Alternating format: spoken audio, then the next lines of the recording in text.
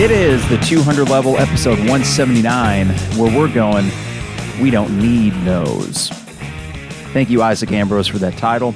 This is going to be an interesting podcast. It's going to be half solo, or at least the first part of it, and then a second half post-game pod with the fellas, all in one. So you're getting this, and you're getting this part before the game even begins against Nebraska. For all I know, Illinois loses a heartbreaker against them. That would be a shame. I am going to operate under the assumption that they win tonight, that Trent has a monster game on his senior night, DeMonte knocks down a couple threes, Kofi is Kofi, and the supporting cast does what they need to do. I think you get the win tonight, and boy, will I be looking quite foolish if they don't. I don't believe in jinxes. I'm not jinxing them by saying that even without Io, I think, yes, Illinois beats Nebraska. I hope my face is not red at the end of this. But there's a lot that I wanted to talk about before the game even happened, because this has felt like a week. This one day has felt like a week's worth of news. And not just that, but in this sort of Twitter bubble that we live in, where we get all of this information, boy, oh boy, it was rough out there today. And I'm glad that I was in school for at least the first half of the day, and I could ignore it and really just kind of, stay out of the loop. But inevitably, you get sucked in, and it was the abyss. It was not a good day. Not a good day for Illini fans, not a good day for Illini media, a lot of them. We're going to get to that in a bit. I am going to start this podcast with the silver linings of what happened. And I'm doing this partly out of, a coping mechanism, trying to find some silver lining. And what is bad news? Io is hurt. And he is going to miss a couple games, maybe a few games. And whenever he comes back, I have no doubt he's going to be Io of old. He'll be wearing a mask, I'm sure. That's probably going to look pretty badass. Let's be real. He's going to wear it well. And I'm also excited to see angry Io when he comes back, and I think that you will. But it's still an injury. It's a major injury for your star player, your National Player of the Year candidate, and you have some big games coming up. But there are silver linings. I will start with that. Then I will get into the cesspool that was Twitter today, a couple individuals that I will call out by name, and then others that I won't call out by name, because this is a larger thing that I'm kind of seeing with this Illini sports media circle, let's call it, and then also with the Illini fan base at large. And I even found myself going down this very dark rabbit hole today where I wanted to blame, go outwards, right? And yes, it was a dirty play on Tuesday night. Tom Izzo, I think, is kind of a snake. I think most college basketball coaches have to be snake-like, but over all these years, Tom Izzo's won enough games and stayed relatively out of trouble with the NCAA, where he is viewed as this sort of bastion of everything that's right with college basketball. Trust me, he annoys me too. My wife's a Michigan State fan, and it kind of breaks my heart that I have to tell her, Tom Izzo, his crap does in fact stink. Because I think she likes Izzo okay, and why wouldn't you? You're a Michigan State fan. You would love the guy. We would love to have an Izzo. But yes, he is culpable a little bit in this, more because he did not really denounce it, let's say, after the game. And I understand coaches got to protect their players, but it was a straight up dirty play. So don't get confused. Before I go into these two avenues here, please understand I'm as frustrated as you are with all of this. And it would be nice, sure, if the Big Ten said something. I know they did last year after Alan Griffin kicked a guy in the gonads. Was it the gonads or the face? I forget. But he kicked someone, right? Flagrant 2. And from what I recall, that's the last flagrant 2 that we've had in a Big Ten basketball game. So it is a rare call. The guy got kicked out of the game. Are we going to suspend him for the next game that Michigan State plays? And if they did, would it matter? I mean, would it really? I don't know if it would. So there's a lot to cover in this solo part of it. We'll say, half hour or something like that. And then after that will be the second half post game where we'll get Trevor and Isaac get their takes on the day's events. And I know that they got things to say too. Before we get too far ahead of ourselves, a reminder the 200 level is brought to you by DP Dough. Online at dpdough.com. Use coupon code MIKE for $5 calzones and $6 premium and construction zones at dpdough.com. Custom zones with any topping you want. You could get some of their favorites like the Maui Wowie, the Buffer Zone. You get dipping sauce on the side. And best of all, they deliver anywhere in Champaign-Urbana. Tip your driver well, please. dpdough.com. That's coupon code MIKE at dpdough.com. Fourth and Kirby, online at fourthandkirby.com. We got a special guest coming up on the 200 level this weekend. Going to speak with one of my favorites, who is about to have a t-shirt released by Fourth and Kirby. You might be able to guess. If you know who my favorite players are, you might have a pretty good idea who I'm talking about. And I will say this t-shirt is quickly going to become my favorite Illini thing in my wardrobe. Go to fourthandkirby.com, snag the new 217 shirt that's going off the shelves with coupon code 200level. That's 10% off your order at Fourth and Kirby with coupon code 200level. Got to thank State Farm agent Brian Hansen, online at brianismyguy.com. They insured our house. We got homeowners and auto, a nice bundle with State Farm prices, which of course are great.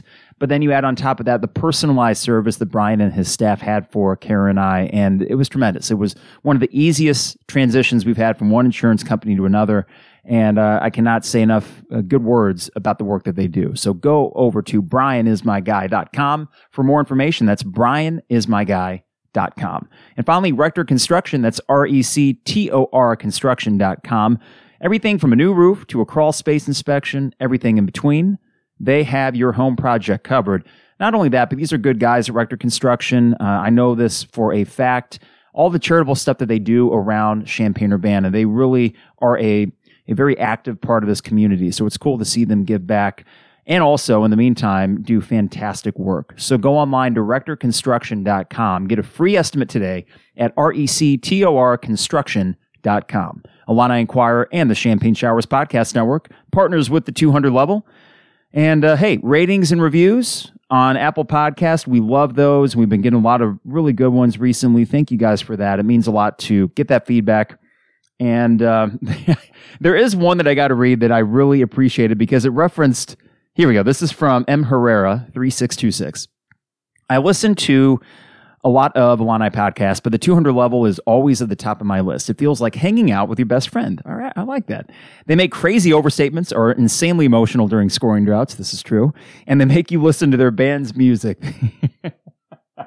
I think that's my favorite part. And I'm not sure if this reviewer knows. Trevor and Isaac are not in Decadence.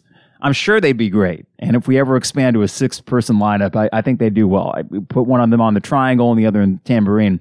But yes, make you listen to their band's music, but I wouldn't have it any other way. I love the breakdown of X's and O's as much as stories of eating monocles with French dressing. Keep up the great work, Mike. M. Herrera, thank you so much. I appreciate that. And yeah, we'll try not to shove the music down your guys' face too much, but that line just really got me when I read it. I thought it was awesome. So we appreciate that. Okay, I'm in as good of a mood as one could be given the circumstances. And again, this is before the game, so if we lose to Nebraska, I'm going to be because listen, even without Io, you cannot lose that game. I'm going to avoid talking about that because by the time you hear this, you'll know the result. But let's start with the silver linings in Io being out, okay? And I think this holds regardless of what happens in the Nebraska game. The first thing, losses, other than if you lost to Nebraska, losses are not going to count as much against you with Io out. The selection committee pays attention to these things. Go back to, I want to say, 97, 98, Cincinnati was on their way to a 1 seed, and then Kenyon Martin is hurt. By the time they go into the NCAA tournament, they knew he was not going to play. They went down to a 2 seed after losing maybe just one game or something. Now, this would be the inverse, right? This would be not penalizing a team because their best player was out for a few games. And I think that's the situation you're getting into here. Now, you don't want to lose out, certainly, and you don't even want to lose your last 3 games on the road at Wisconsin, at Michigan, at Ohio State, Iowa or not. Maybe that would knock you down to the 3 line, but I think what it does is it gives you a little bit of leeway. It is for lack of a better term, a convenient excuse that if you lose a game or 2, you are not going to get knocked as much as if Iowa were out there on the court. Also, coupled with that, the other teams that are competing for a 2 seed, they keep losing. Virginia keeps losing. Alabama keeps losing. We'll see with Ohio State. I know they're on the 1 line right now. And again, by the time you listen to this podcast, they will have played Michigan State. I think that's kind of an interesting matchup, the way that Michigan State's playing. And it would be Ohio State's first game since that tough loss at home to Michigan. But, let the season play out in terms of the seeding. And I still think that Illinois is in a very good spot to get that 2 seed as long as they don't just, lose out, essentially. I think they're going to be right there for it. And that the Io injury will buy them a little bit of cushion if they lose a game or 2 while he's out. Here's another thing, too, that I thought about as far as a silver lining is concerned. This team, for whatever reason, you could go back to last year for this. Sometimes they need to be scared into a sense of urgency. Think about last year. The 4-game losing streak, Iowa on the road, Super Bowl Sunday. That Friday night game against Maryland, the following Tuesday against Michigan State where Io got hurt, and then at Rutgers, a 4-game losing streak. And you feel, man, Io may not come back for a while. Well, he did. A lot sooner than we thought. You won a top 10 game at Penn State. You won 5 of your last 6, with the one loss being against a tough Ohio State team on the road. It wasn't a bad performance or anything, but that Illinois team played with a sense of urgency down the stretch. I'm not going to say this is great timing for Io to have a broken nose, but after Tuesday night's game, this team seemed to be on autopilot. And when they're playing well and everything's going right, autopilot's fine. But then you get a game like Tuesday night and you see that mentally this team sometimes needs a swift kick in the butt. And I wish it weren't Io getting a broken nose, but when he does come back, and it will be sooner rather than later, maybe this is going to be the final reminder that this team needs, that this can end immediately. It could have been over if it would have been a worse injury for Io. I don't know what that would have looked like, but it could be over at any instant. And that's not some sort of morbid thought or, I'm not trying to be depressing by that, but it should play into the sense of urgency that this team has. The final point for this silver lining argument that I had, and I tweeted this out earlier today, but I've been thinking about it and just trying to make sure that it made sense when I tweeted out, but I think it does. This is better than a concussion. A broken nose is better than a concussion. It's a sure thing in that you know how to treat it. Now, there might be some time where they need to let this heal to a certain extent. I don't know how long, but you do see in basketball, there's been plenty of examples. LeBron, Rip Hamilton, right? He was infamous for wearing that you can play basketball with a mask and be unaffected by it. So I count on Io being out there sooner rather than later. Don't count on him probably. If he's not going to play tonight, it would seem kind of silly for him 36 hours later to play at Wisconsin. So that may be a stretch. Fortunately, those are the 2 most winnable games in the schedule. And we'll see Tuesday night at Michigan. I would be very surprised if next Saturday he's not playing at Ohio State. I think that's a game that you can win. And who am I kidding? I think any of these games you can win. It's just a question of will this team show up or not. But ultimately, the biggest takeaway I have in terms of silver linings for this happening when it did, this team was not going to win a Big Ten title. So it's not as if Io not playing tonight means Big Ten title over. The Big Ten title was over when you lost a game in which Io played the whole time. And before that injury, Io was not great, right? The whole team wasn't great, to be quite honest. So the Big Ten title dreams were done. But everything else is still out there in front of you. It is. And as frustrated as I was Tuesday night, and you would have heard it if you're a glutton for punishment and you listened to that post-game podcast, God bless you if you did, I was pretty pissed off, right? I think we all were. But ultimately, every other thing that you want is still out there for you, including the possible 1 seed. You think about this team winning the next 2 games, let's say, without Io, Nebraska and Wisconsin. And I think that given the matchups, they can do that. Michigan, whatever. And then you win against Ohio State, that final game of the year. You're right where you want to be. Again, all these other teams between, let's say, 6 and 10 in the AP poll, they aren't doing a thing. No one's leapfrogging you. Oklahoma loses to freaking Kansas State 2 nights ago, the same night that you lost to Michigan State. Which one's the bad loss? It's not at East Lansing. Not a Michigan State team that will likely play their way into the tournament. And by the way, they played well. We can go around in circles about how they mucked it up and how this guy smashed Iowa in the face, and that's all true. But ultimately, Michigan State on offense, we couldn't stop them. And that doesn't have a whole hell of a lot to do with them being physical or them being dirty. They were better than us. For 40 minutes, they were better than Illinois. So that was not a fluke. That was just a really piss-poor performance from Illinois. That goes back to the sense of urgency thing. I don't know what it is with this team, and I feel like, unfortunately, it might have taken this sort of scary moment. Is Iowa okay? How long is he going to be out? And then when he finally comes back, okay, guys, this is it. These could be our final few games of the year. I hate that Iowa's not going to get technically his senior night. This would have been the last game at State Farm Center. Silver lining, as someone pointed out on Twitter today, his last shot at State Farm Center was the dagger 3 against Northwestern. That's not bad. One of many amazing moments that he had at the State Farm Center. That's a pretty high note to go out on. And really, tonight, I got to be like, the Nebraska game was so anticlimactic. After the Michigan State game, I thought, should we even do a live podcast? Who cares? I mean, I would have watched the game, of course. I was going to watch every second of it, but what are we going to talk about? Well, guess what? Hey, we got plenty to talk about, and I'm excited to get Trevor and Isaac in on this too. So, am I just trying to find silver linings as a coping mechanism? Maybe. But the way this team was going, the Michigan State game was a stark reminder that for whatever reason, this team mentally has major lapses. I'm not saying that this is going to be the thing to put things into focus for them, but it might be. It might have taken something severe like this to do that. And Iowa will be okay. Physically, he's going to be tip-top when he gets back on the court. That nose will heal. It'll heal enough to put a mask on it, and he'll be back out there. I mean, take it from Dr. Carp. I don't know a whole lot about it, but I think that given what we've seen in basketball before, he will be just fine. So that's my silver lining for today. Again, this might all sound kind of silly if by the time you hear this podcast, Illinois loses to Nebraska. So I've said that about 5 times so far. I won't repeat that. Hopefully you chuckle when you hear that and say, oh, Carp, come on. They won by 20. You don't need to worry about that. Early game tonight, too, so you don't need to bring your coffee. That's other good news. Let's talk about Illini Media. I'm not talking about the Illini Media Company with the Daily Illini and 107.1. No, I'm talking about Illini sports media figures and the way that today shook out.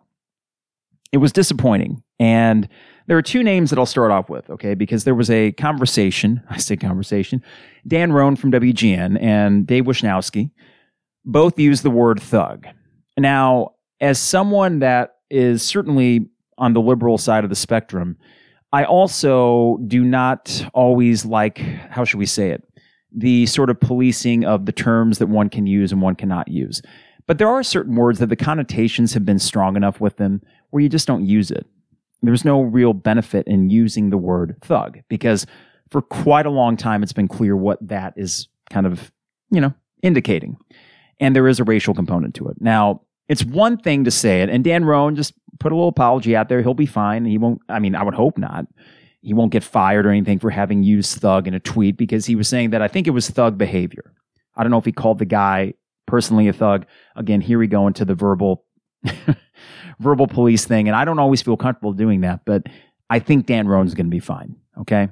And he didn't have to bend over backwards and say, oh my God, No, he put out one tweet saying, hey, I might have misspoke there a little bit. And I would do that too if there's something that I said where the connotation was a little bit, I don't know about that, Carp. I would have said, listen, that was not my intent. One case of that happening was after Juwan Howard mentioned missing classes.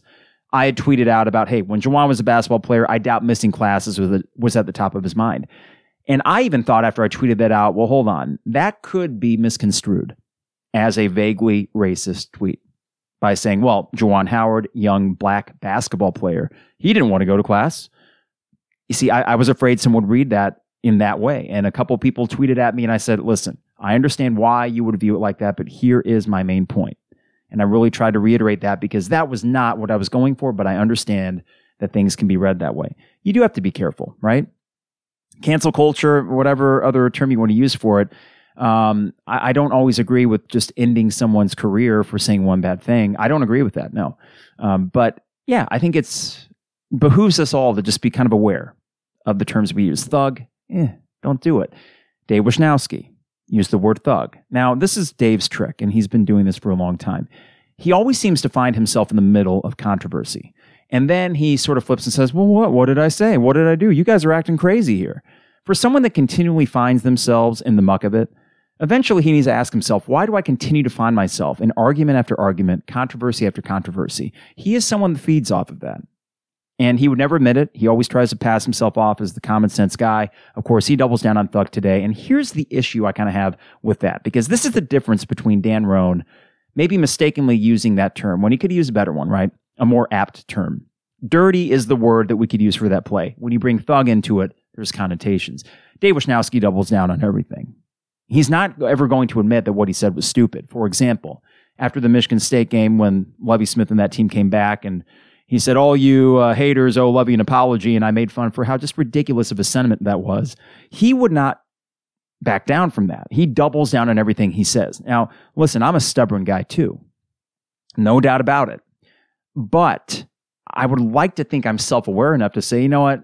I could have said that better. Him, not so much. And here's the issue. He has enough of a following And he has enough Illini fans that subscribe to his newsletter. Metaphorically speaking, that's a Simpsons thing. But when he speaks like that, it can reflect on the Illini fan base.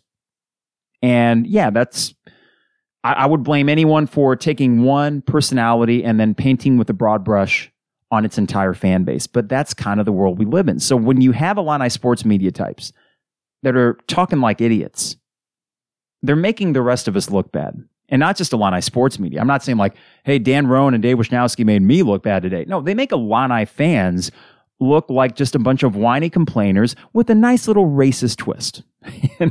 I'm not saying that's necessarily their intent. But here's the thing. Dan Roan was contrite, and he said, hey, my bad, essentially, right? How hard is that? Hey, listen, I shouldn't have used that. Okay, I get it. That's all he said. Fair enough. Okay, got you, Dan. Dave, no, I'm going to double and triple down on it. Then we have a pissing match later on about who gets credit for breaking this story. It could have been JoJo 1986, 123, blah, blah, blah, username, whatever, on a message board. This rumor was out there a long time, from early this morning. How is there really one person that's going to break this story when it probably trickled out there to many sources, but they were awaiting official word? At that point, we're talking about someone who might have checked their inbox first. I broke the story. It was in my inbox. Or someone got the first phone call or something like that. People are so, I say people, let me rephrase. Journalists have become so obsessed with being the first people to break something. That's like the primary motivation for a lot of people. And some advice to young people. It doesn't matter. You are not going to be remembered for being the person to break that news. But you might be remembered for being the person to complain about, hey, you took my credit, or hey, national guy, you took my scoop. However this news got delivered, it was going to get delivered to everybody. There was not going to be a scoop on this one. This was going to percolate out there pretty quick, and it did. Then, the final thing with the Illini Twitter muckfest that was today is the fans. Now, I would sit here and say, listen, if you're listening to this podcast, you bet. You're a great fan. I like you a lot. Okay, that goes without saying. Of course I like you. You're listening to the 200 level, but you don't have to agree with everything I say, right? But I will say this. I will say this about fan bases in general, and this includes Illinois. I said this before on 93.5, and I hold to it. Every fan base sucks. Every fan base sucks. We had a great example of that today for Illini fans. And trust me, as someone that has seen many a text line thing come through and many a tweet come through, yep, Illini fans suck too. How many? I don't know. I can't give you a percentage, but I think it's just about the same percentage as every other fan base. Of course, it's fun to crap on Iowa fans. We should. That's part of the fun of being sports. Of course, we should crap temporarily on Michigan State for what happened on Tuesday night. Of course, we should crap on Michigan for sidestepping, I think that's what they did, sidestepping a game against Illinois a couple Fridays ago. That's fine. That's fandom. That's sports. That's the fun of it, right? But today, it got a little bit crazy. They are not going to suspend the player from Michigan State for the rest of the year. He got kicked out of the game. They could suspend him for another game. I know, hey, and we have reason to say, well, Alan Griffin got suspended, I think, for a game after the Purdue one. Fair enough. Tom Izzo, yeah, Tom Izzo is kind of a snake. I don't buy this whole, bastion of everything that's right with college sports thing that a lot of people put on Tom Izzo. I think that's been disproven a long time ago. He can annoy me as much as the next guy. But he's not Satan. He's not. He's just a college basketball coach looking out for his best interest, for better and worse. So it just felt like today we as a fan base took a step back. Now, we were kind of pushed along a little bit by some of the people that have followers and acted complete fools. But also as a collective, there was this sort of rabble. And that is not going to get us anywhere. And I say get us anywhere. It's like, has some dignity, has some respect. Io got hurt. He's going to miss a couple games probably. He's going to be back. We still are primed for a run in the Big Ten and the NCAA tournament. We're still primed for a 2 seed in the NCAA tournament and maybe a 1 seed if he comes back and we beat him Michigan or Ohio State. It's all right there in front of us. The only thing that really had the door shut on it was the Big Ten title, but that door was shut Tuesday night. So how much really changed? I feel for Io. I know his family was ticked off by it, as they should be. That's your kid, right? Or your brother, and he gets smacked in the face. National Player of the Year candidate. All of that stinks, right? It stinks. And as an Illini fan, I hate that Io, one of the best players to ever don an Illini uniform, that we get probably 2 fewer games with him. That sucks. We should get every opportunity to see him, and he should get every opportunity to put that jersey on. But he is going to get more opportunities.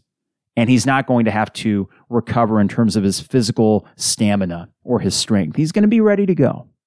And when he comes back out there, you can be rest assured, Io's the kind of guy that lives up to the moment, usually when the lights are brightest. Now, Tuesday night was an exception, though I guess there were more things on the wall, writing on the wall, I should say, that might have told us that was the signature trap game. The way Michigan State was playing and the way this team just has these lapses against teams that either aren't Minnesota or aren't ranked. Seems to be the thing, right? But I will finish this little solo portion of it with this team needs urgency, and boy, howdy, do they have it. They have urgency now. It has been placed right on their laps, and they need to respond. There's no other choice. We're going to learn a lot about the other guys. I think we're going to see someone like Andre Curbelo be thrust into a 25-minute-a-game role out of necessity. I think we're going to see Trent really relish this opportunity, however long he has to be the lead dog out there in the backcourt. Comes down to question marks like an Adam Miller, Georgie. Georgie, come on. DeMonte not being afraid to take that 3. It's been way too long. And Kofi being Kofi again. You're still better than Nebraska. Without Io, I think you're as good as Wisconsin. It's a great matchup on Saturday. And let's just presume Io's not going to play. So it's right there in front of you. It's a game. It's basketball. 5-on-5, and I would still take the 5 that Illinois put out there without Io over this Nebraska and this Wisconsin team.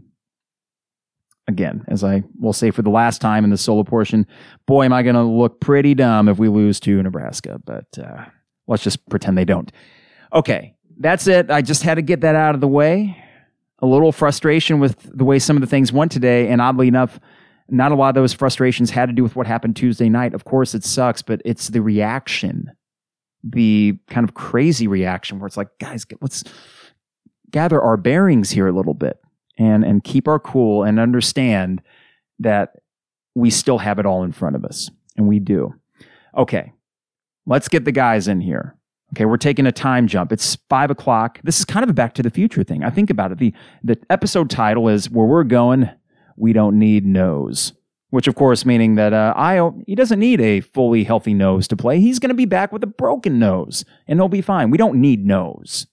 So we're going to take a Back to the Future jump here. Into the future, as I finish this solo portion at 5 o'clock on Thursday evening, we're going to go up to about, 7 o'clock, 7 p.m.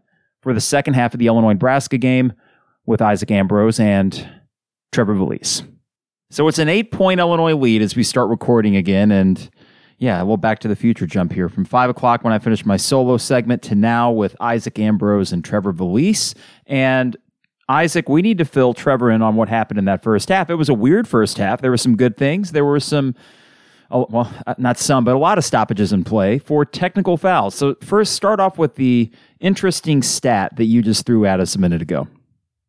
Okay, so there have been 5 technical fouls in the first half, and there were only 4 total made 3-pointers between both teams. So you got that going for you. Kofi, Trent was being a little bit more the instigator, like he has been in the first half. And then Kofi, a couple times, it just seemed like after the Michigan State game, Bardo says a lot of interesting things, but I think in the first half he put it well. It's almost like these Illinois guys are still sensitive from the Michigan State game. And I mean, if I'm them, you're like, hey, our best player, our leader got knocked out of the game. And it was just a weird game in East Lansing. And you're bringing the effects of that over to this type of game. But you need to step up. I think, Trevor, you said it perfectly in the text thread. It's like, if you're a high schooler and a 7th grader is calling you names or something like that, like, are you really going to wind up and beat up on the middle schooler? Like the high schooler is the only one that has something to lose. Like Nebraska has nothing to lose. So they're just going to pester. They're going to bite at your heels because they know you are the bigger man. So they might as well try to just piss you off. Trevor, yeah, let's talk about that real quick. Yeah, and to give people at home a little thing, my BTN stream was a little bit off. I'm at 1847 in the second half. Is that anywhere near where you guys are? That's exactly what I'm at. Okay, and that's Trevor, exactly where I am. Hey, okay, great. So I got it right now. So I apologize for anyone that cues it up. But we are at 1847, and Trevor's favorite thing of any Illini game is when Kofi misses the shot but gets fouled. So here's free throw number 1. It is up. It is no good. Trevor, how does, just on the 1 to 10 annoyance scale, where are you when you see Kofi get fouled and immediately miss the first of 2 free throws? Well, annoyance, I don't know, because I just expect it at this point. It's more just like I've talked about before. It's just there's sort of this like if the crowd was there as he tried to make the shot, it would be but then like a little bit of a cheer, like okay, all right, come on, Kofi, like chip away, go to the line. I just don't have any of that secondary clapping to reward him for getting the foul because I mean you're hitting like I don't know what he's hitting lately. It's got to be like 300. It's not happening. And I don't know, towards the end of last year, he was so good. He makes 1 out of 2. I haven't come to expect anything, but it's less annoying and more I've just accepted fate on that. Unbelievable take by Curbelo here. So 18:25 to go. Curbelo, amazing fast break. And really the story of the game so far, and I think the biggest positives for sure, are Curbelo. And Miller was 16 in the first half. An easy take there for Nebraska.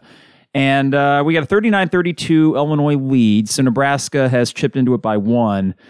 And Isaac, right before we hit record, we said, God, I hope that stupid 3 by Nebraska at the end of the first half doesn't bite you. I mean, I let out a very percussive F word, but wait, here's a 3-pointer for Trent with 17:55 to go, 42-32. But Isaac, I'm guessing you were probably in the same boat because I was feeling it at that point, up 11, and the way that we were closing out the half. Yeah, it was one of those shots where you're like, that better not matter at the end of the game. If that really is what matters, is the step back late buzzer 3-pointer, then whatever, I guess I'll take it. But you've responded pretty well. Adam, the freshmen have been your best players. And I said this too, I think before we started recording, like it feels as if the coaches before the game were almost just saying, hey, Io's not out there. Our leader's not out there. Shoot whatever you want. Just take shots. Just give us a solid effort and we'll be happy. And it kind of seems like everybody's just out there having a good time. And it's a little bit of a taste of, what the future is going to be without Io. So you have to be somewhat satisfied. For me, absolutely. Okay, so we got a take for Nebraska. I got to say, there's a weird number of like loose balls that are going Nebraska's way after we almost create a turnover. And that's just starting to fizzle under my skull. That little battery acid feeling like you've got to be, like Joe Pesci fake cursing in Home Alone because he couldn't actually curse because it's a PG movie. That is what's going on in my brain when I see Nebraska snag one of those. DeMonte misses the 3. Nebraska with a break opportunity here. This is I get Cody Allen and Webster mixed up because they got kind of the same haircut. I got Webster, I think, now taking it to the rim. A floater is up and good, so we have a 6-point game. So, guys, throughout tonight, it's going to be kind of second half, but also the larger scope of where this team is going post-IO. And, I mean, post-IO at the end of the year, not so much that, but I mean these next couple games, 2-3 games, however many he misses. We got to feed to Kofi and an easy No. He misses. Here we go again. Nothing is given. Okay, but so guys, he's going to get 2 free throws. Okay, so let's take bets. How many of these 2 free throws is he going to make? I'm going to be optimistic. Okay, both. I'm sorry. We look at Kofi get smashed in the face twice. God, you're right. He got slapped in the face by 2 different hands. That's a technical too. And here's the thing. We're going to talk about how the Illini Twitter world today probably, how do we say, overreacted. But I will say there is one thing that if it sticks in your craw, it should. It's okay. And it did in Underwood's for sure because he got a technical because of it in the first half. Kofi is getting kind of mauled out there. Now, it looks like they are taking a look at this. And Trevor, I don't know if there was any intent on that particular one, but I can understand if there's one guy on this Illinois team that should be frustrated, it would be Kofi because that I think would take a toll. Yeah, Underwood's been harping on this forever, in just that he's this 7-foot monster, and I feel kind of bad calling a person a monster. I mean, it seems like it's kind of a negative connotation, but I don't mean it that way. No, he's huge. He's built so differently that anytime he takes a hit, he's not going to necessarily show the wear and tear of said hit. And so it's sort of like I've compared it to a rookie in the MLB getting a smaller strike zone. It happens, but I don't understand why. Like, it shouldn't fundamentally change the way Kofi gets officiated just because he's 7 feet tall. All right, so it's a flagrant 1, which means that he will get 3 free throws. So we'll get the flagrant, and then we'll get 2. Okay, so what's our over/under here? I'm going to go. I said both. I'm going to stick at 2 out of 3. Same. Okay. He's making 1. I was hoping you'd say all 3, Isaac. Wouldn't that be something? Yeah. I know the odds are against it, but let's see. Okay, so Trevor and I, optimistic here. We're going 2 out of 3. Isaac going with 1.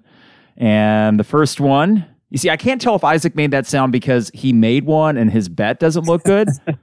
He makes the first one. It is. All right. Because, see, the thing is, as bad as he is at times, he's very streaky. Don't you feel that way? Yeah, absolutely. And he does have a decent looking stroke, but I mentioned this before. I always wonder why Shaq was so bad at free throws. Here's the second one. It's good. Oh, can we get all 3? You should have won 3, Isaac. You should have won 3. And we got one more coming up here. Or is that going to be 2 more free throws? Is it 4? So it must just be the ball back. I don't think it was a shooting foul. Got it. Okay, that makes sense. Well, okay, he made both, and Trevor and I win. Cool. We'll do many more bets, though. No worries. Okay, we got a nice feed to Kofi. Wait for it. Kofi gets fouled, so we're going to have 2 more. We can do this game again. I bet we'll be able to do it quite a bit. I'm going to go 1 out of 2 here. I know it's the easy way out. Trevor? I'm riding the fact that he's streaky, and I'll go 2 for 2. Wow. Isaac? 0 for 2. Ooh, okay, so we got 1 for each. 16:34 to go. It's an 8-point Illinois lead. And here's Kofi. He will have 2 shots. This was a shooting foul. 3 fouls on Nebraska, 1 on Illinois. The first free throw for Kofi. He dribbles once, twice. Shot is up. It is good. Wow, he's 3 in a row here, Trevor. Might be right about the streaky thing. 9-point lead again for Illinois. It's good to see Trevor. I know it's Nebraska. It's a different opponent than, let's say, at Duke, or I'm trying to think of other games against good teams where you just always punched back. But I will say that Illinois hasn't done a good job of keeping this between an 8, 9, 10-point lead. Here's the second free throw for Kofi. It is up. It is good. Trevor wins. I am in the money. All right. Okay, so what was the spread on this game after the Io injury was announced? 14, I think. After the injury was announced, 14. It was 16 at first. Wow, it's only a 2-point swing. Here's a 3 from Webster. It is no good. Nice corral there by Curbelo. He goes between guys. He gets the ball. Oh, my gosh. Wow. Oh, the feed to Kofi from sitting on his butt. It is a 12-point Illinois lead, 48-36. That was nice. That was fun. Let's see. Oh, my stupid Big Ten Network app. Are you guys still there? I think I might have lost these guys. Did I lose my internet? Trevor and Isaac. Check 1, 2. Yes. Okay. Did I lose you guys for a second? Yeah. That's my bad. I think so. Well, basically, we're going to timeout, right? There was the feed from Kofi to Curbelo. We'll leave that in there just so people can see the warts and all 200-level podcast. But did anything happen after that? No. Okay. Just got fouled. Okay, cool. Real quick, as we got a break here, the 200 level is brought to you by DP Dough online at dpdough.com. Use coupon code Mike for $5 calzones at dpdough.com. I see it now. They're showing it, and now they're going to break. I will refresh my Big Ten feed. Okay. The way Isaac said no, very monotonously and matter-of-factly, made me think of a discussion I was having with Isaac Trotter. Mm-hmm. We were talking about because the NLI, you might be able to actually advertise yourself and make money off of it as an athlete coming up in coming years. We were theorizing who would be the worst Illinois athlete on like an advertisement. The worst Illinois athlete on an advertisement, where you'd see it and you'd just be underwhelmed. Try to picture like Brandon Peters selling you something. Yeah, that wouldn't work. It'd be DeMonte, probably. Who? DeMonte, just because he would be like Marshawn Lynch, like you would try to get him to say something and he would just say it so nonchalantly, but just enough to where he can still get his money or whatever, but not talk too much. Man, my feed certainly sucks right here. I'm having a hard time getting it back, so let me check the old internet speed. Then I was trying to picture, one of those nights. You could see somebody like Georgie being the face of, I don't know, a florist shop. Just something very out there, but it would totally make sense for him. Yeah, no, absolutely. He could just be like the face of cams. I tell you what, Georgie he is struggling mightily. And Trevor, you missed the awful. first. I'm sorry, but what he's not good right now. And I was listening on radio, and Brian Barnhart said after he got the offensive foul, after Nebraska had an offensive foul, then it goes back to you, and he picks up the offensive foul for the illegal screen. Barnhart said he dances to the bench. And I'm like, why is he dancing? Yeah, why? Enough dancing. Stop dancing. Stop. And I was about to say stop smiling. That's a little too extreme. But yeah, it is a bit aggravating. Here's the deal, guys. I'm good enough internet to talk to you, but for some reason my BTN thing is not loading on my computer. So I'm downloading the Fox Sports app on my phone.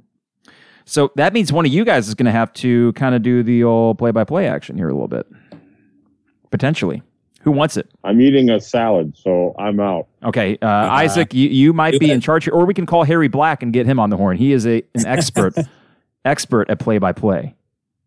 I don't know what's going on with this Fox Sports website, though. It was working, and now it's just stinky. What if we convinced the audience that I knew Spanish, and I was just trying to say it in Spanish? You'd fool me. I stopped Spanish after my sophomore year in high school, and just pure laziness. And you think about these people that are just bilingual, and all these other countries where English, they just learn it. And here I am, lazy American, nah, I don't really want to. It's pure laziness on my part. It would be nice to know another language. If you can know another language, what would it be? Other than Spanish, because that's the most practical. I feel like, it'd have to be Russian or something, just because that language just sounds so aggressive. I don't know if it's the way they say it or if it's the words or what, but everything's got a, you're clearing the back of your throat, sort of. Yeah. I would go Japanese. I actually think that Japanese is one of the coolest languages. It just rolls off the tongue. Have you guys ever watched an old Godzilla movie that's not dubbed over with English? Those are pretty fun. Yes, that is fun.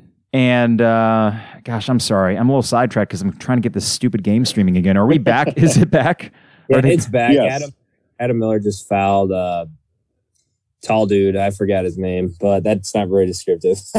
He's the really tall guy, the tall, skinny guy, right?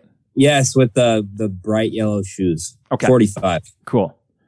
I like that description of him. That works, actually. Well, bright yellow shoes guy just turned it over and Kofi grabbed it. Okay, cool. So I see right now it's a 50-36 lead with 15:09 left on my score app. It's probably a little bit ahead of that for you guys. And one. All right, for who? Kofi. Somehow Kofi picked that up off the ground. I did not see that coming. Nice. So it's 51-36 with 15:09 to go. I'm just going off of my Yahoo Sports app. If it continues like this, and honestly, I think the conversation will gravitate towards some of the larger things that were happening today, because it was the longest day as an Illini fan, right? We could go back to last year after the Michigan State game, and that felt like death. That day sucked. Do you guys distinctly recall that day? Because I remember waking up and that cloud over my head of, well, the season's over and this sucks. Yes, that day was awful. That day felt like 3 days, and even though you got, fairly great news, honestly, by 4 p.m., that day was just terrible. Yeah, today it's just been so weird because I had not really even thought of the possibility of Io not playing until I saw it on the fan forum on 24/7, and I just imagined, okay, if he got hurt, he'd play with a mask or whatever, but I'm not a doctor. So it sounds like it was the right decision to go ahead and sit out for at least tonight and in the near future. But just Io's your leader, and you hope that one player doesn't change everything, but he kind of does. Mentally, I mean, who do you want taking the shot now at the end of the game? Trent, maybe? You just take away your MVP by far. And you can argue that Garza is going to be the Big Ten Player of the Year for sure, but I think Iowa is definitely more important to Illinois than Garza is to Iowa. Illinois becomes a bubble team when Io's not out there. But when he's out there, you're like a 2 or a 3 seed. I would agree with that. As we see Iowa, and by the way, I need to check their score against Michigan. Now they're down 9. They were actually leading earlier in that first half. And Iowa, to me, Luka has his 12.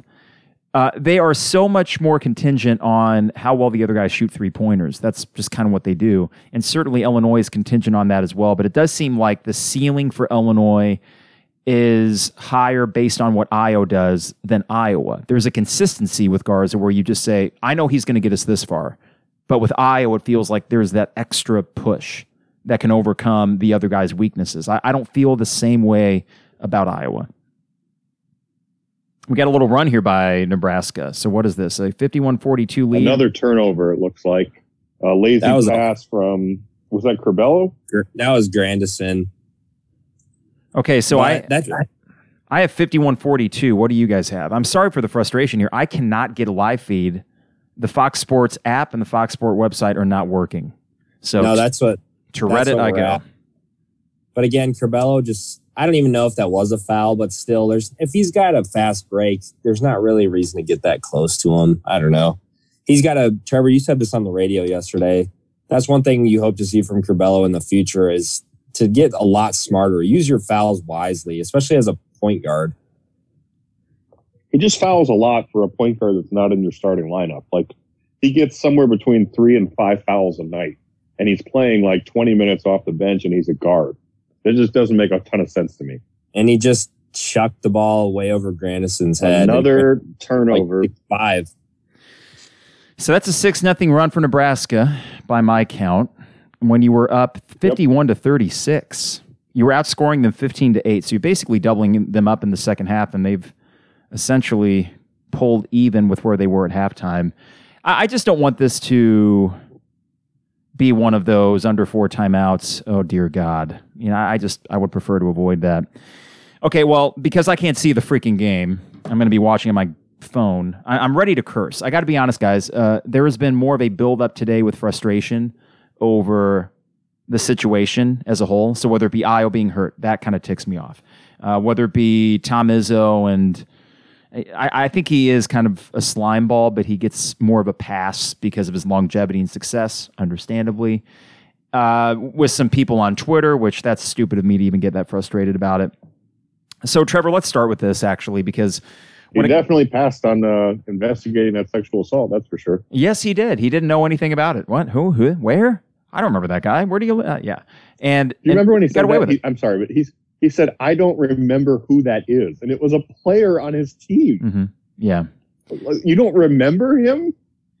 Yeah, and there's also that cloud of everything that happened at Michigan State. And I'm not saying that he and Larry Nassar were, I'm not saying that, but that was a really bad stretch. If you think the last 5 years for Michigan State athletics. And Antonio too, right? Wasn't there something there? Yeah, and to be honest, he kind of just left and people seem to have forgotten about it. But I mean, there were some other issues within the football program where there were guys that were being accused of domestic and sexual assault. They were kind of getting away with it. So we have, let's see, a dunk from Grandison. Have you guys been there yet? Have you seen that? Yes. Okay. Was it cool? Wow. Yeah, it actually was. Okay. And we got then a foul on the dunk. Am I right? Eduardo Andre with the foul. Wait, can you see who assisted it? I can't. I cannot. Oh, my God. Jacob Grandison missed a free throw. That's his first miss of the year. He is 15 for 16 on the year. How about that? That's pretty incredible.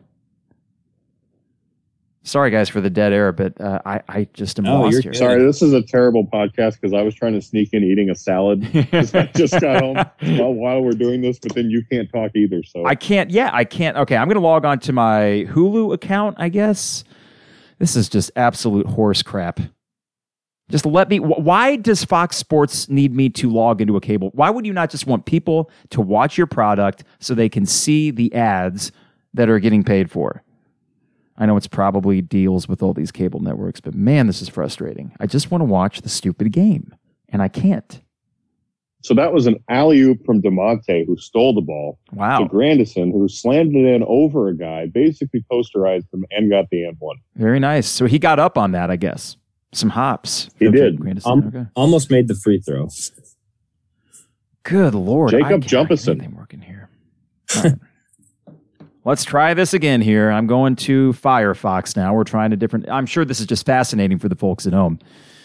Okay, so let's talk about today. As I'm trying to get this freaking thing figured out, it pisses me off. I hate technology sometimes, guys. This is my Achilles heel. This is where I lose my cool. As a 34-year-old, I turn back into 14-year-old pouty, complainy Carp. I don't know about you guys. What's your trigger? Mine is almost the same thing. I was going to say the thing that frustrates me more than anything is when technology tells you something and you know verifiably that it's wrong. You know what I mean? Like you click on the computer and it says that file does not exist. And it's like, I'm looking at the file. Like it objectively exists. Okay, I'm at foxsports.com. I'm going to live TV and it's not loading on my Firefox either. So I don't know, guys. It's 56-44 Illinois lead. Jacob Grandison with the 16-foot jumper. I'd love to be watching all these role players do their thing tonight, but apparently that's not in the cards. So let's just talk about today. Sorry. Trevor, let's start with you. And Isaac, I want to get you immediately after that. What was your general takeaway with the reaction today? As Georgie gets an 8-foot hook shot. Not bad, 58-44. What was your general reaction today? First, kind of take us through the day, because there was first the news that we got, which was disappointing, but then also the reaction that came afterwards. The news was disappointing, but frankly, my reaction to what happened afterwards was even more disappointing. And I'm not trying to sound like I'm lecturing anybody, but the whole thing was just annoying and it was gross. And I'm talking both sides here, both reactions from Michigan State, saying, well, that's just a normal play because it objectively wasn't. It was dirty. And it was a dirty play. And, they had 3 different players foul out with less than 10 minutes of game time each. And the 4th guy there got ejected. So, I mean, you look at that and you go, okay, even trying to be as objective as possible, 4 players fouled out of that game, one of which got ejected. And none of them played more than 10 minutes. How is that possible without at least, and I'm not saying Tom Izzo put a hit out on anybody, but clearly the game plan going into that game was to bad boy piston it up because that's how they thought they were going to win the game. And I guess to their credit, that is how they won the game. It worked, yeah. But I guess my frustration is that there was very much of a, grab your pitchforks and let's go get them from the Illinois side. And I don't understand what you want to happen. Now, if you want to say that the guy needs to get suspended, okay, that's actually pretty fair. I mean, Isaac mentioned it, but Alan Griffin basically stepped on someone and he got suspended. So sure, let's see the suspension. But my overall point is just he got ejected from the game because he did something that was worthy of ejection. That's it for he did something bad and he got punished rightly for the bad thing. I don't understand people who are saying Izzo needs to answer for this or we want his job. He should resign. I mean, people are saying this. Izzo's going to resign because one of his players hit Io? I don't know. I think it's a massive overreaction from both sides. You've got people throwing around really just ugly words like thug, which I hate. And I know you broached that earlier, Carp, but it's just, I don't know. The whole thing was just gross to me. You had people trying to claim credit for this one thing that he broke the news 10 minutes before he did. I don't care. Okay? The guy hit Io. It really sucks. The guy got punished, period. I like I think you kind of hit the core of it. And I did broach in the opening segment the use of the word thug because I'm not one to be language police. I kind of have this weird feeling with it, like, oh, you can say this, but you can't say that. But there are certain words where the connotation is just there. And that has been there for a while with the word thug. And I actually specifically talked about Dave Wisnowski, who refuses to show any contrition for anything, like just blatantly anti-apologetic. He doubles and triples down because in his mind, I don't know, that's some version of strength or something. I wouldn't know. I'm new to them. That's probably smart. But to be honest, it was from somebody that had sent me this exchange. And to me, that was kind of the low point of this discourse between Illinois and Michigan State fans today, which, Michigan State fans were doing some fairly, the Barstool account, but it is Barstool, so why should I be surprised? We're kind of mocking our displeasure at Io being out. But I feel like the way that Illinois fans reacted to, and in a weird way, this trickles down to the way that the team plays down to Nebraska's sort of strong arm tactics. we seem like babies. And I can't just be like, hey, Illini fans, be better, but it does seem like, I don't know, we kind of took the bait and we look kind of small. I guess I just ask, like, what do you want to have happen? You know what I mean? Like what, in your mind, the people with the pitchfork saying, we need to do something about this. Like, what are you going to do? You're going to go TP Sissoko's mom's house? like what's the end That'll game? Show him. So, Isaac, you wake up this morning. You actually texted us in the text thread. That was the first indication I got. And to be honest, after Tuesday night's game, I flushed it from my memory and didn't think twice about it. But when did you first see inklings of this? And as the day went on, did your attitude kind of go up and down like mine did? It felt like kind of a journey this entire day. Yeah, and especially in today's day and age, right, you have to be careful what you believe, but a lot of times you'll find that random dark source on Twitter or like Reddit, and it turns out to be right. And that's exactly what happened on Twitter this morning. I opened it up and I actually searched IO because I was looking for the Wendy's thing so I could vote for him for the Wooden Award or whatever. And I started seeing a bunch of tweets from random accounts, like even accounts that have no followers. And then I was like, I wonder if this is true. So then I went to the 247 boards and a lot of people were talking about these rumors. And again, I hadn't even thought about the Michigan State game a ton. And I definitely hadn't thought, okay, Io was going to miss time. And then if he did, it was definitely not more than tonight. But there was so much going on out there. It's just like anything nowadays, though. You have to be super careful what you believe. I mean, some of the major sources were saying like out indefinitely, which is a scary word, or out until March Madness, which is very dramatic. And who knows? I mean, a broken nose, guys come back from it. It's terrible. And it was a journey. And then you have flashbacks to last year when Io got hurt against Michigan State. Obviously, that was potentially a lot more severe. But it is just sad to this would have been Io's last game in State Farm Center. And I know nobody was there, but just for him too, getting to play on the court one last time. And I'm sure Io wants to be out there. So you wonder if there was also a concussion or something involved maybe. And that's why he's taking it soft, but yeah, it was an interesting day. It felt really long, even though the game was at 6, but especially going into a game where you can only lose. Like, you can't really gain anything here by beating Nebraska. So Thursday, 6 p.m. starts are not my favorite. Oh, you see, I love the 6 p.m. start. Hey, by the way, I got to thank my wife. She brought the other laptop down, so I have you guys on Zoom on one, and I got the game on the other. 60-49. Curbelo misses that shot. We got a rebound from DeMonte back up top to Trent. Fakes the three, taking it to the rim. Up. No good, but he will go to the line. How many fouls? This is unbelievable. 10:44 to go in the half. Illinois with 6 fouls. Nebraska, well over 10, because we're already in the double bonus, with half of a half to go. Now, let's start with this, officiating, because a friend of mine from way back, elementary through high school, he had tweeted on Twitter. I just said tweeted on Twitter. Jeez, where else? And he mentioned that, Illini Twitter is going down the ref officiating thing quite a bit. And I would agree. And sometimes I try to shy away from that because it does seem like low-hanging fruit. But I will say this. This kind of stuff can make these games, which already none of us were looking forward to Illinois, Nebraska. I don't think Nebraska fans were even looking forward to this. It makes these games that much more of a drag. It just takes any pace out of it. It mucks it up. And oddly enough, Trevor, you get this on the heels of what happened Tuesday night. It's probably these officials overreacting to what wasn't called that led to Io being injured. And we get 2 crappy games in a row that were officiated completely differently.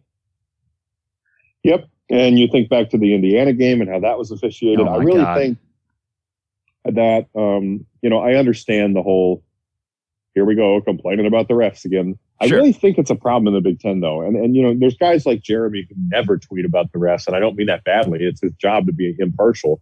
But he tweeted the other day, he said something along the lines of, like, I'm not going to say anything specific, but the refs need to be better.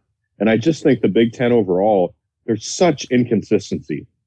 And that's my biggest problem. Like I've said before, if you're going to make the strike zone narrow, wide, whatever, theoretically, metaphorically speaking, fine. Just make sure that it's that way, game to game, team to team, player to player. But you just have no idea what's a foul and what's not a foul from minute to minute in a game. And that's what drives me nuts and I would imagine it would drive the coaches nuts, because how do you game plan for that? You don't know. You don't know if going into the game, every little hand check is going to get called, or if someone whacking Kofi on the head isn't going to get called. You just don't know. Speaking of Kofi, so we had a fast break. DeMonte got behind the basket a little bit, and he feeds it back to Kofi for a dunk, 64-51.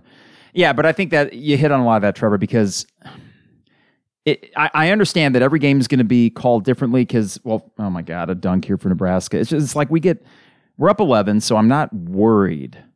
But it's like, let's just go up 16. But, hey, I guess with Iowa, this is what it's going to be.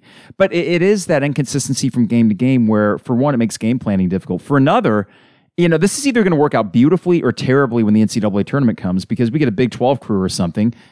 DeMonte with a 3 gets it right back, 67-53 for Illinois. But depending on how they call it, then all of a sudden you're thrown for yet another loop. So it's difficult for teams to, and not just Illinois, but it makes what is already a crapshoot that much more of a crapshoot. It adds another element that really, it shouldn't be that intrusive in the game, and yet it is. Yeah. I think that was my point, was it's just like a coach should not spend, and I'm not saying they're doing this necessarily, but a coach should not spend, 50% of their pregame ritual worrying about which referee they've got tonight and what that means for the game. Like, that shouldn't be the case. All right, so we have a timeout here. I think Illinois took a quick one after that 3. That's kind of Brad Underwood's thing. So 8:50 to go. Yeah, get set on defense and find a way to get the stop so you can go up 16, go up 17, whatever it may be. I think. By the way. Oh, yeah, go ahead. I'm sorry. Total tangent real quick, but Michigan is up 16. Wow. Well, they're really, really good.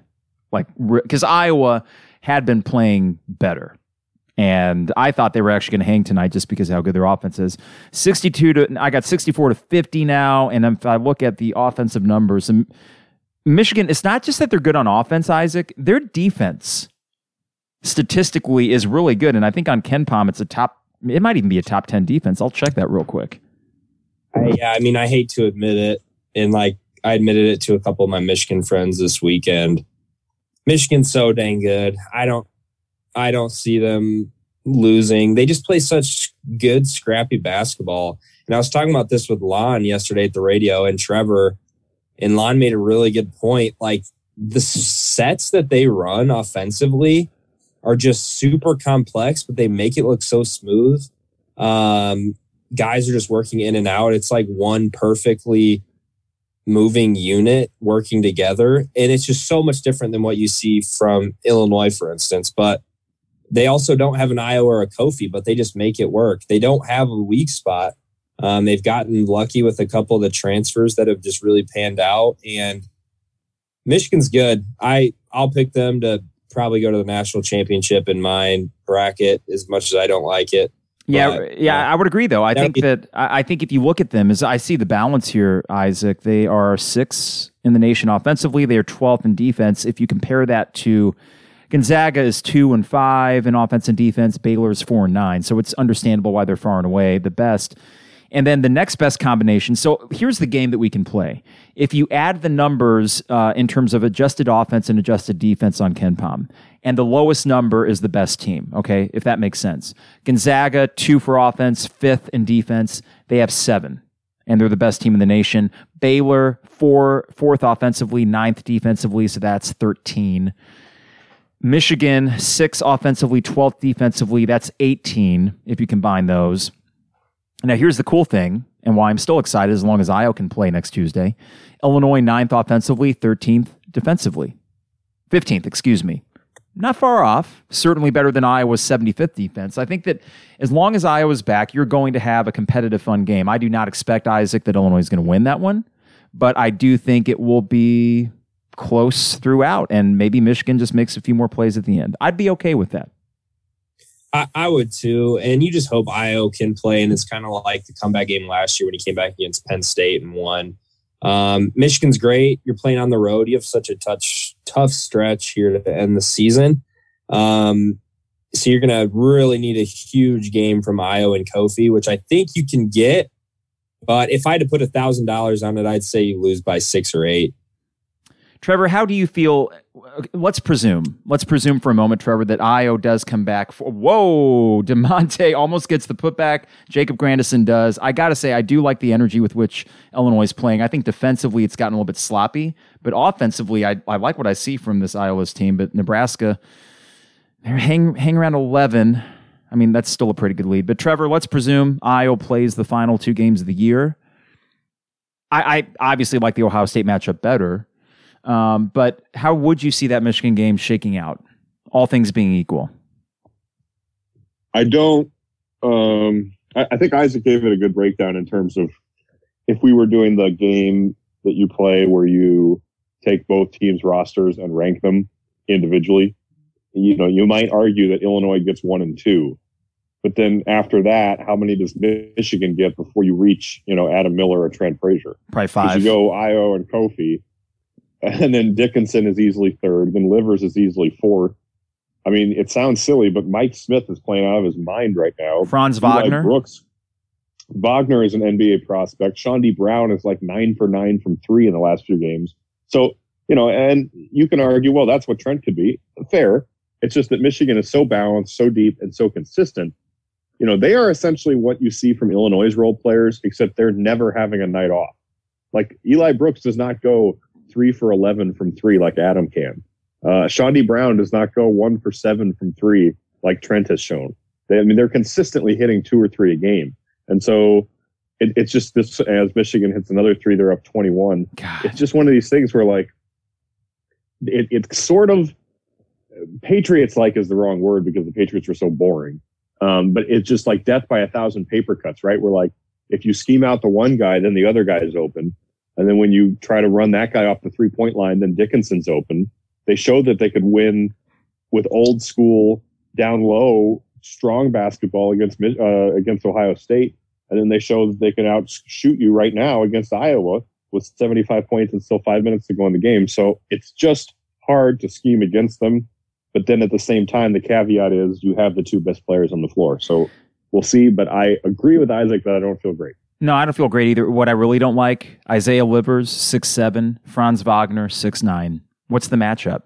You don't have the length to really compete with that unless Grandison can play out of his mind on defense. And I like Grandison as a role player, but it's a tall task to say, okay, well, guard Isaiah Livers for 20 minutes. And then even for DeMonte. And I love DeMonte, but there's the weakness in his game defensively is just size. And if you get a tweener like Isaiah Livers, it just makes it tough for him.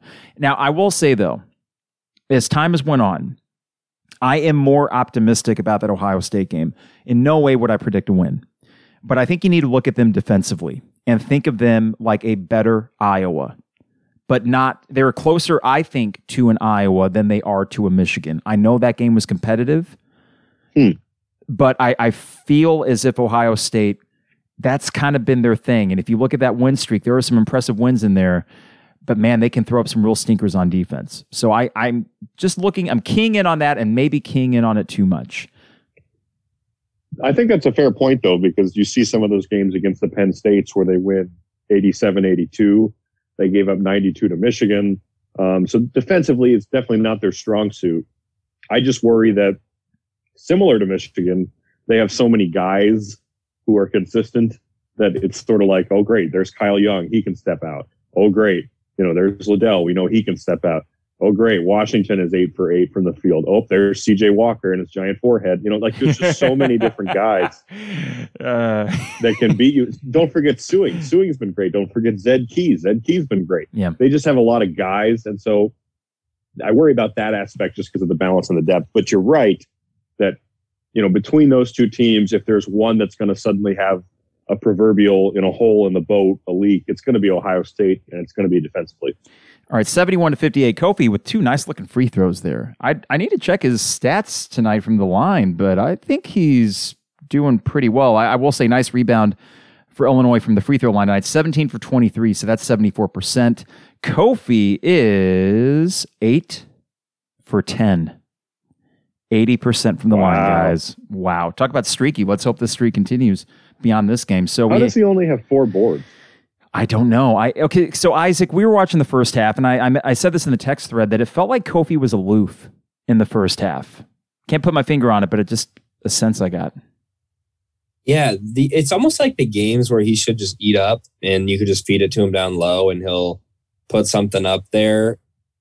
He doesn't. But, I mean, then you look at the stat sheet after the game and you're like, well, he had a double-double, I guess. But, again, the first half was one of those halves. I mean, Jermaine Hamlin went in because Kofi and Georgie both had foul trouble. So, Kofi just has those games, man, where it's almost like he gets in his head, or it really seems like some games there's a lid on the rim, and that just really messes up mentally. Jacob Grandison has been all over the place tonight in a good way. He gets a putback on a missed Trent 3. So 73-59. And you're right. Yeah, I mean, it is kind of interesting, Isaac, and that's why in a weird way I'm optimistic for how he's going to play against Dickinson. I think Dickinson might be the more well-rounded player, and I would probably argue the better pro prospect. But what do I know? I'm like a draft guy. But with Kofi, it seems like a lot of his strength as a basketball player is based on his actual physical strength, and Hunter Dickinson is just so overall skilled and everything. Again. Yeah, so he's going to go to the line. But here's what I'm excited about, guys, and this goes beyond this year as we try to figure out what a roster next year could look like, and this is looking way ahead. But you can slot Grandison in the starting lineup easily, and I'm not going to say he's going to be your third or even fourth best player next year, but it is a good feeling to feel like, okay, worst case, you have Curbelo and Miller slotted into the backcourt, you have Grandison at the 4. Then it gets interesting with how you mix and match, whether it be through the transfer market or hope that some of these other guys develop. But I feel good about the 1, the 2, and the 4 next year. I'll say that. Other than that, there's just a lot of question marks. I think the biggest swing, and this isn't rocket science, but sure. I think easily the biggest swing is, does Kofi return or not? Because I think that just changes your outlook just drastically. If, I mean, you would hope you get a transfer, but the difference between Georgie being your starting center and Kofi being your starting center next year is, I mean, if we're talking about floor and ceiling, that's like floor 1 of the hotel and like the Skyview 25th floor of the hotel. I think if Kofi comes back, you're a top 20 team easily. Just because, I think there's enough balance on that roster with the dominant center. Adam Miller with a great take. 77-59. What a great counterpunch here from Illinois. Got within 11 again. Essentially, that's been the lead for most of the half, and Illinois stretched it to 15, 16 sometimes. 18-point lead with 5:44 to go. Adam Miller has been a star tonight, and we've been waiting. This has been a great half. It has been a great half. It was an 8-point lead, so Isaac, let's see. Okay, why do I suck at math right now? Oh, yeah, we've outscored them by 10 this half. You were up 8 at halftime. Okay, that's right. I think, was it 36-28? So, and I know a lot of things are different. It's the end of February versus whenever you played Nebraska the first time, beginning of February. But it's kind of funny how you're just pretty much handing it to them. Iowa's not playing. It's just an interesting night, and it makes you feel, I don't know if I should feel worse about the last time you played them and it went to overtime. Maybe it was just their night, but it's a good feeling that Iowa is out and you're up 20 on another Big Ten team. I know Nebraska sucks, but hey, they got their first Big Ten win a couple weeks ago. So, well, I think what I'm encouraged by more than just the margin is the way that Illinois has looked in terms of their energy and their focus tonight. And those are two kind of John Grossian buzzwords. But in all honesty, I think that you lose Io, and I assumed that, yes, senior night and sense of urgency, they would come out like this, but you never know. You never know until the game starts. And I think, Trevor, if I were to have a carryover effect into Saturday, which I think if there's one year in which you could lose your best player and still have a chance to win at the Kohl Center, it's this year, given the way that Wisconsin team is playing and given your matchups against them.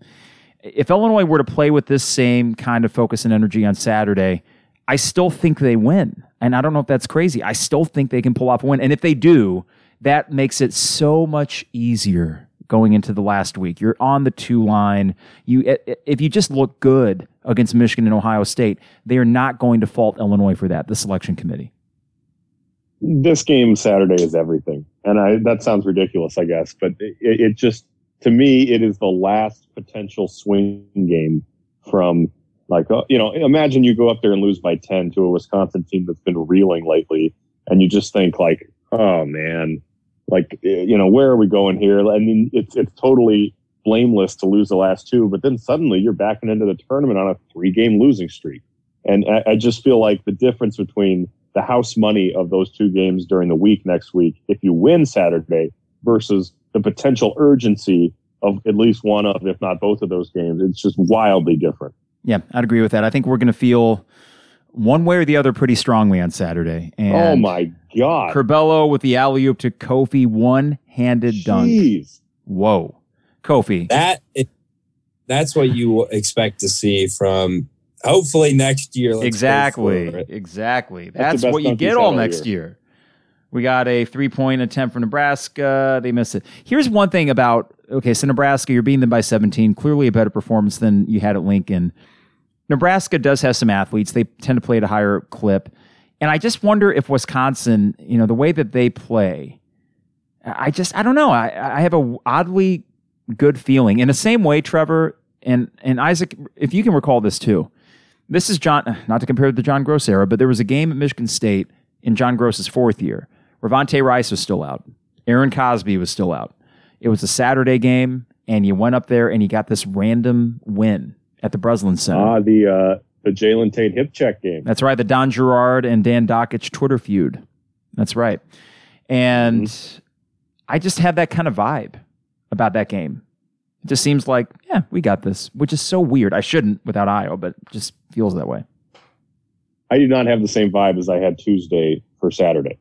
And so I don't, apropos of nothing. I mean, who cares what my vibe is? But the vibe Tuesday was, oh boy, I don't like this. And the vibe for Saturday is, I think we've got this, question mark. By the way, Curbelo has 11 rebounds, 10 points, and 9 assists. He is 1 assist away from a triple-double. Oh my gosh, you're going to get 3 triple-doubles in one season and maybe more. But, oh wow, I was down 20 now. It's a good feeling to know that you're protected for the future. But wait, here we go. Let's call this. So Curbelo across the timeline. Oh wait, so he had 8 assists the last time. So I might be a little bit behind you guys. I'm at 410. Where are you guys in the timestamp? I'm at 330. Okay, so I'm at 4 of that. But he hasn't gotten another assist, so I don't know why. It said 8? I thought it said 9. It said 8 on the screen. Oh, let me check my score app. 8. Okay, never mind. So he's got to get 2 assists. We're at the under 4 now. So he's got to get 2 assists in the next 3 minutes. Okay, let's see here. We have, and then the score app that I have has him at 10 points, 9 rebounds, and 7 assists. What? So I don't know. We got to find some assists, and we got to find them quick here. All right, so we're going to a timeout with 3:33 to go. It just said he had 11 rebounds on the screen. I don't know. I mean, I got the Yahoo Sports app. It may not be accurate. Hey, we'll get to see right after this game, Michigan State plays Ohio State. So if they win that one, then I'm feeling even more better about losing on Tuesday night. I think it's going to be if this would have been 2 days after Ohio State lost that home game to Michigan, I would have guaranteed you Ohio State was going to lose this game to Michigan State. I think that you're 4 days out, that maybe the hangover narrative that I'm always a champion of, that maybe that wears off a bit. But Michigan State's feeling good. I think that it's beneficial for them that they had less time off between the Illinois game and this. They're red hot. And I think that's going to continue. And I after what happened with Io, I feel a little bit dirty saying this, but I am rooting for them because I want that breathing room in the second spot of the Big Ten because Iowa's not going to come and get it. Ohio State could. If Ohio State loses this game, you're almost in a position where you don't have to beat them to remain on the potential 1 line and the potential 2 seed for the Big Ten tournament. Almost. That would be their 6th loss. Iowa's going to get their 6th loss tonight. That's going to put them back with Purdue. It's 6 Iowa's losses. Done. Whatever slim chance they had at a 2 seed or a top 4 Big Ten finish dies with this 22-point loss to Michigan. Yeah, because they could have lost and looked good doing it, and I think people would have said, "Oh yeah, they earn a 1 seed, but they're back to their 2 seed sort of run." No, terrible. I mean, they can't defend. They scored 57 points in this game, right? And that's why I keep thinking, well, they're dangerous because they can make threes, but you know what?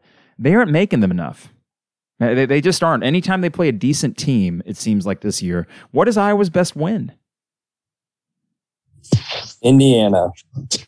No, they lost both games to Indiana. That's the thing. I know. That was the point. Oh, okay. Got you. I mean, I'm looking here. The last wins that they've gotten, Penn State at home, at Wisconsin. They won by 15. At Wisconsin, okay.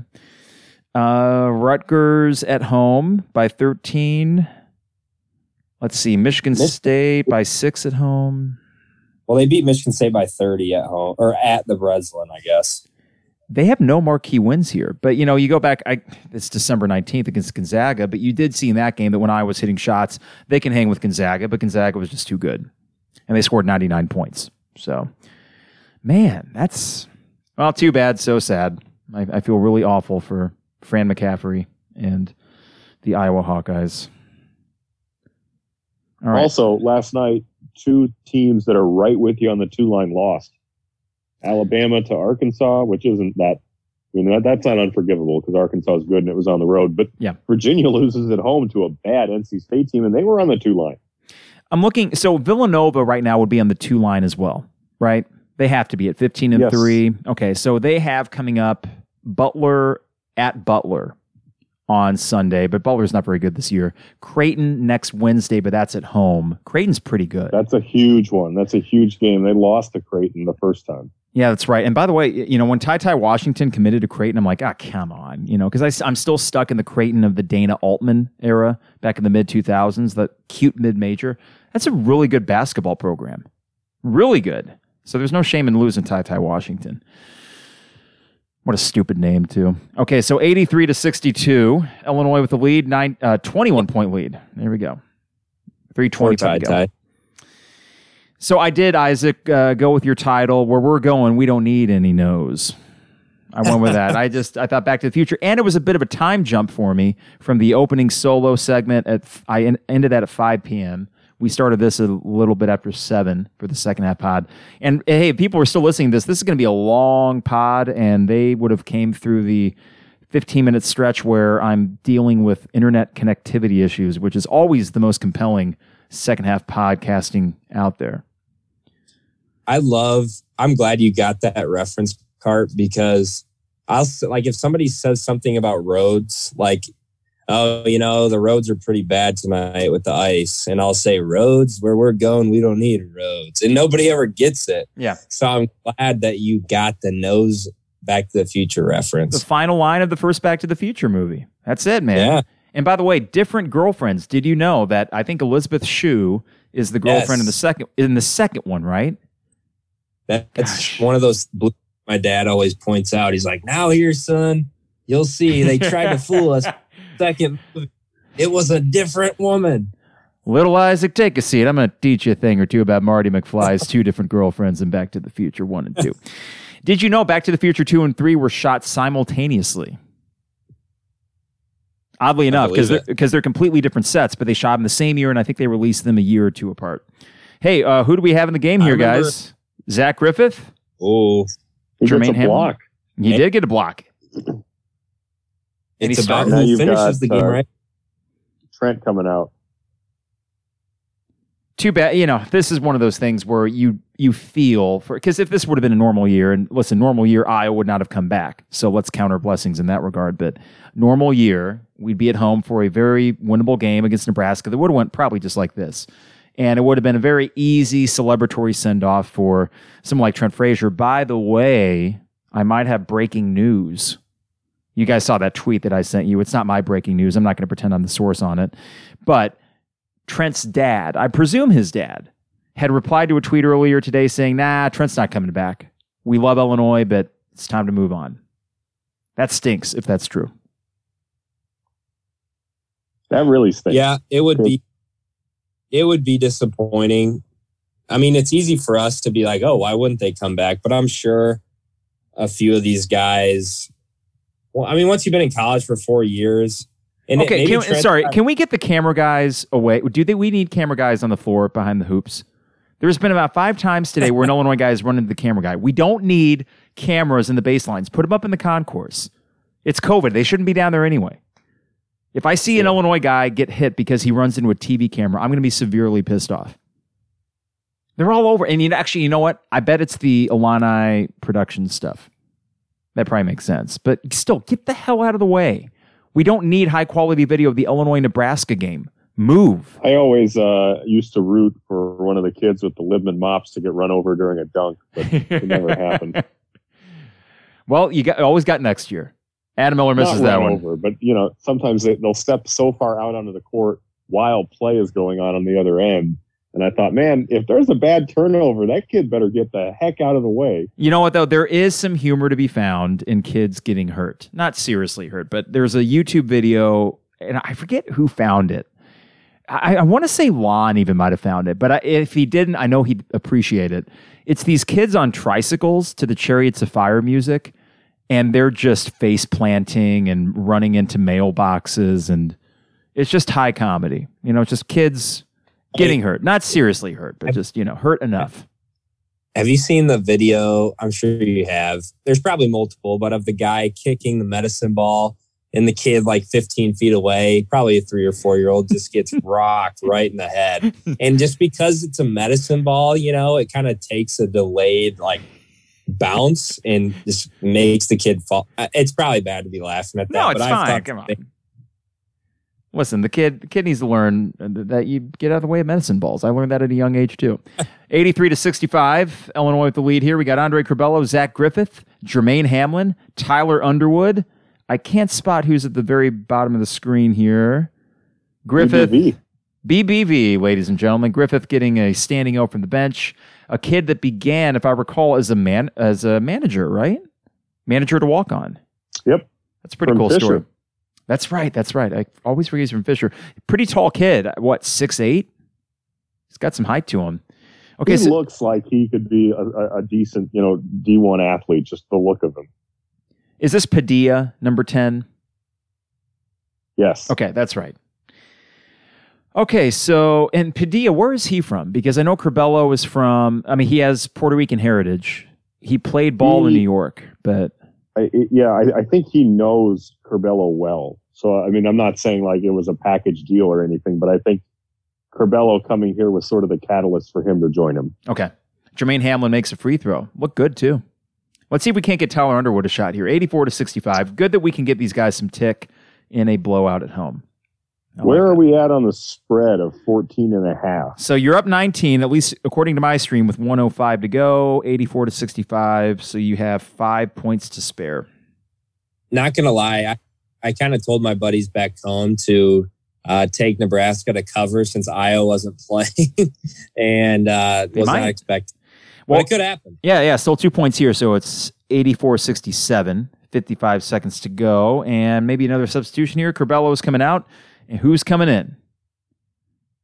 Who is that? Number 2. You guys know? No. Okay. Is Brandon Lieb in there? Where's Lieb? All right. Tyler Underwood brings it across the timeline. 45 to go. Let's see if we can't get a shot here for Tyler Underwood.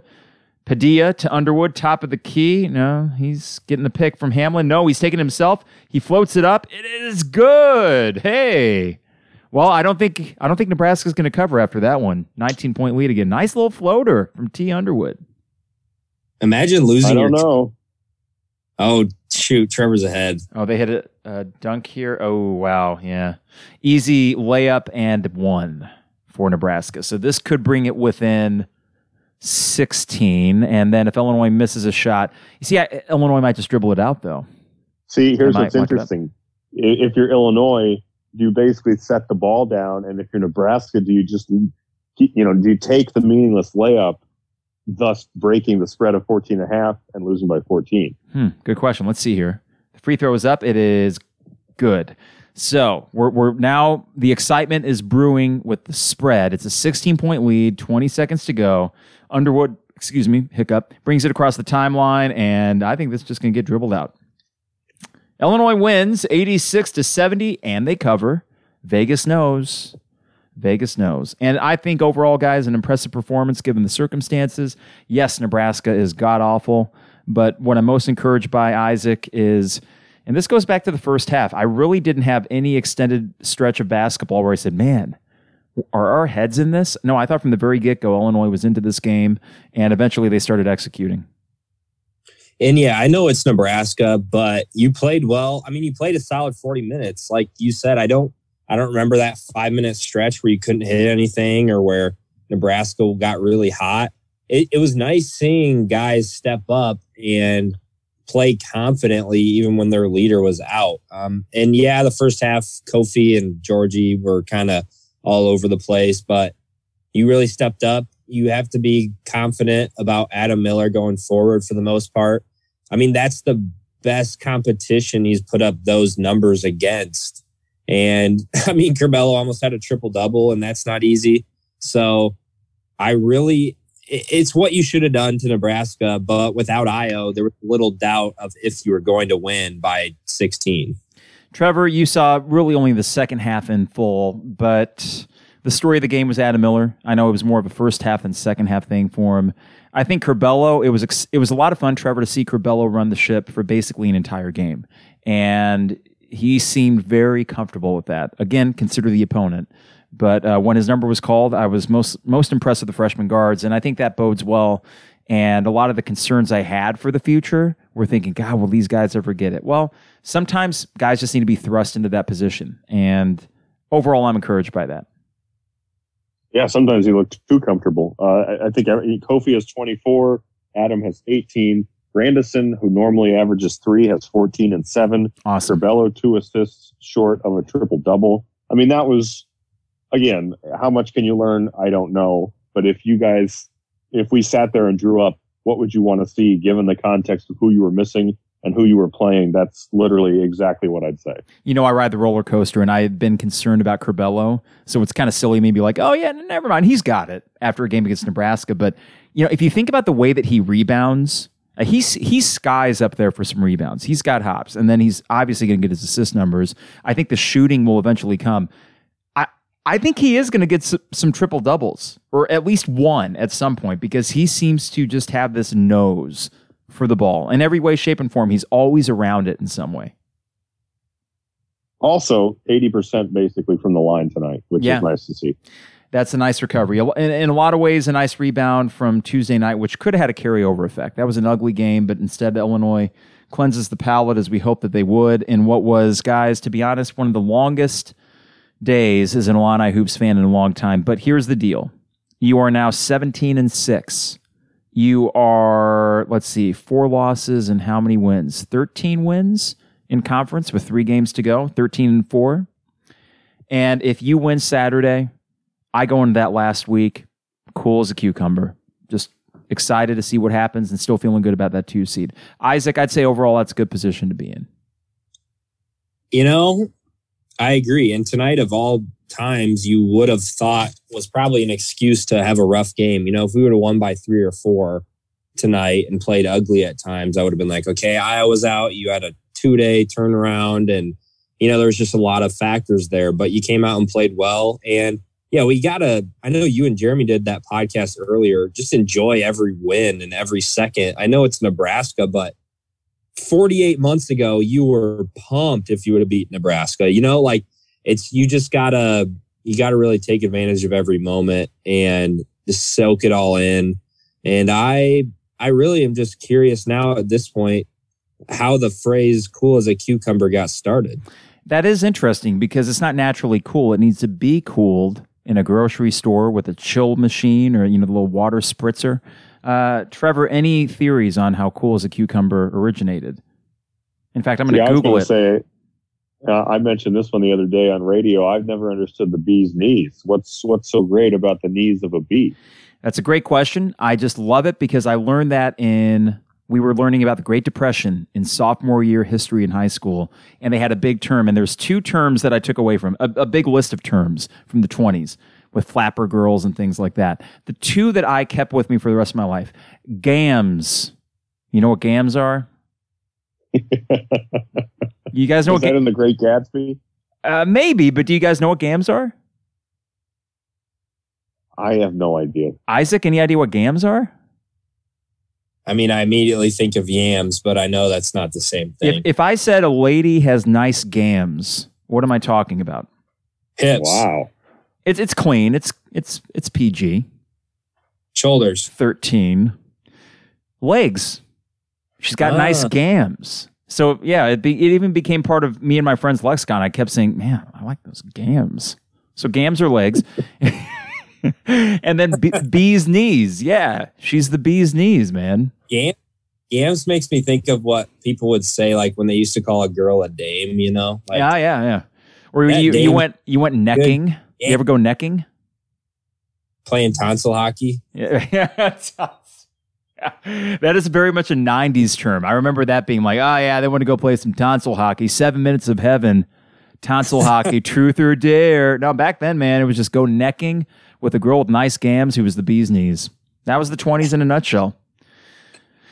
All right, well, on that note, guys, clearly it's time to wrap it up. I'm going to go watch a Mad Men and go to sleep. I love these 6 p.m. starts. Unlike you, Isaac, I love the early starts. No coffee needed this evening, but maybe a nice afternoon. I like the Saturday afternoon games, guys. They've been going well for Illinois recently, including the Wisconsin game 3 weeks ago. It's a big one, and we'll be back for its second half, and it's going to, I think, really kind of color our perception of this team going into that final week. So, yeah, it's big. It's big, Trevor. I totally agree with that. I'm going to be really into that game. Me too. I think it means a lot. Yep, I absolutely agree with that. All right, Trevor Vallese, Isaac Ambrose. Guys, thanks so much, and we'll talk to you in a couple days for a big game. Sounds good. All right. Adios. Always enjoy talking with those guys, and for a second half, where apologies for the little technical snafu, let's call it. I could not get it on this laptop. Thankfully, Kara was able to bring my other laptop down. I'm on my school laptop, which is kick-ass laptop. That's what I'm recording on, and then brought my personal one down, watched the end of the game. Right now I'm watching Minnesota beating Northwestern 8-3. This is a longer podcast. Thank you if you're still listening this far in. We appreciate you tuning in to the 200 level and making us part of your podcast rotation. Before we get out of here, a quick reminder, the 200 level is brought to you by DP Dough, online at dpdough.com. For all the best deals and prices, dpdough.com. Rector Construction, online at rector construction.com. Everything from a new roof to a crawl space inspection and everything in between. RectorConstruction.com. Fourth and Kirby online at fourthandkirby.com. Use coupon code 200level, and we have a very special guest coming up this weekend to introduce a new Fourth and Kirby t-shirt. And finally, State Farm agent Brian Hansen online at brianismyguy.com. Life, auto, home, business, renters, you name it, brianismyguy.com. Got to thank Illini Inquirer, the Champagne Showers Podcast Network, partners with the 200 level. And a big one, like we said, coming up on Saturday. We will not do any pod on Friday. This is a quick turnaround. 36 hours, even less than that, before we have a huge game against Wisconsin. I feel good about it. Whatever vibes mean, I didn't have one Tuesday. I had no gut feeling about the Michigan State game. I thought maybe ugly. Didn't expect what happened to happen. But hey, I had a really good vibe before the last Wisconsin game. I had a really good vibe before Minnesota. So let's see. Maybe my Saturday afternoon vibes will continue. I hope so, because if they win that, the last week of the season becomes a whole hell of a lot easier to watch and not freak out so much about the Michigan and Ohio State games. In essence, those games would be gravy at that point.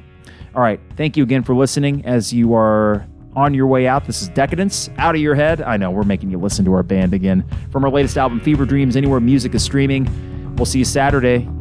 Until then, stay safe, stay healthy. It is the 200 level.